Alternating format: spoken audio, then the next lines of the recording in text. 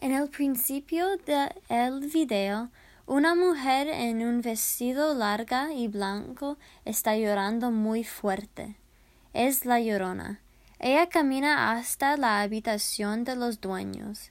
Ellos están durmiendo en la cama con la televisión prendido y un libro muy grande que dice La Llorona.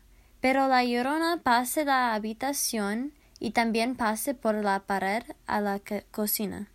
Ella abre la puerta del refrigerador y encuentra leche.